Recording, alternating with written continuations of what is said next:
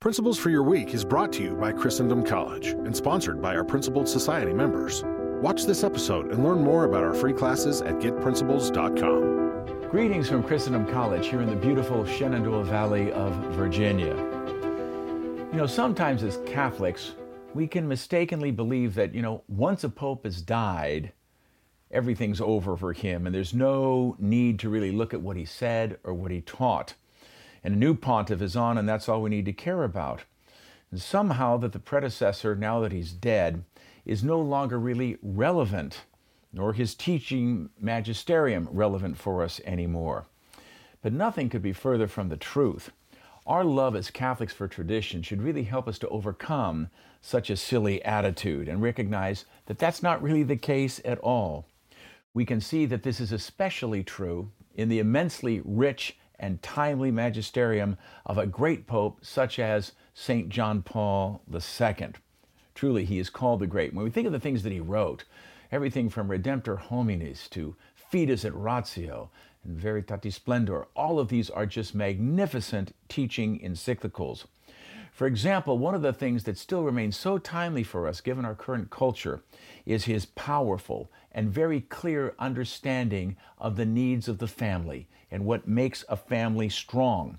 And he recognizes very clearly what are the attacks that are taking place in our modern culture that are seeking to destroy the integrity of the family.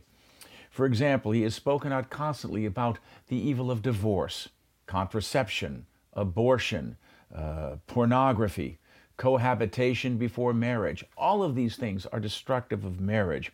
And of course, the importance, the incredible importance for every child to have a mother and a father. Now, these destructive assaults were seen very clearly by St. John Paul II. And he wrote a beautiful letter. It was called A Letter to Families. And in that, he clearly warns us of the dangers we're facing today that are assaulting the family. He writes, and I quote, "Various programs backed by very powerful resources nowadays seem to aim at the breakdown of the family.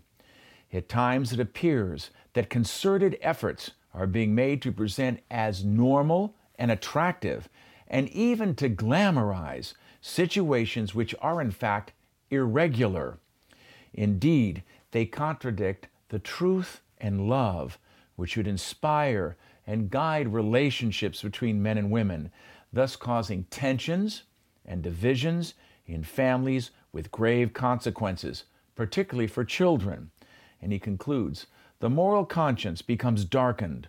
What is true, good, and beautiful is deformed, and freedom is replaced by what is actually enslavement." End quote. Isn't that incredible? What a clear perception of the battle we're in. And we definitely are in a battle when it comes down to the family today.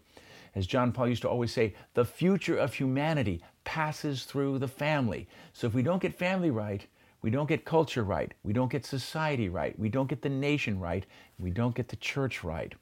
May we as Catholics continue to draw upon and be nurtured and strengthened and inspired by such great popes who still speak to us in their powerful witness to the timeless truths. That's right, the timeless truths of our Catholic faith. St. John Paul the Great, pray for us. Thank you for being with us today, and may God bless you.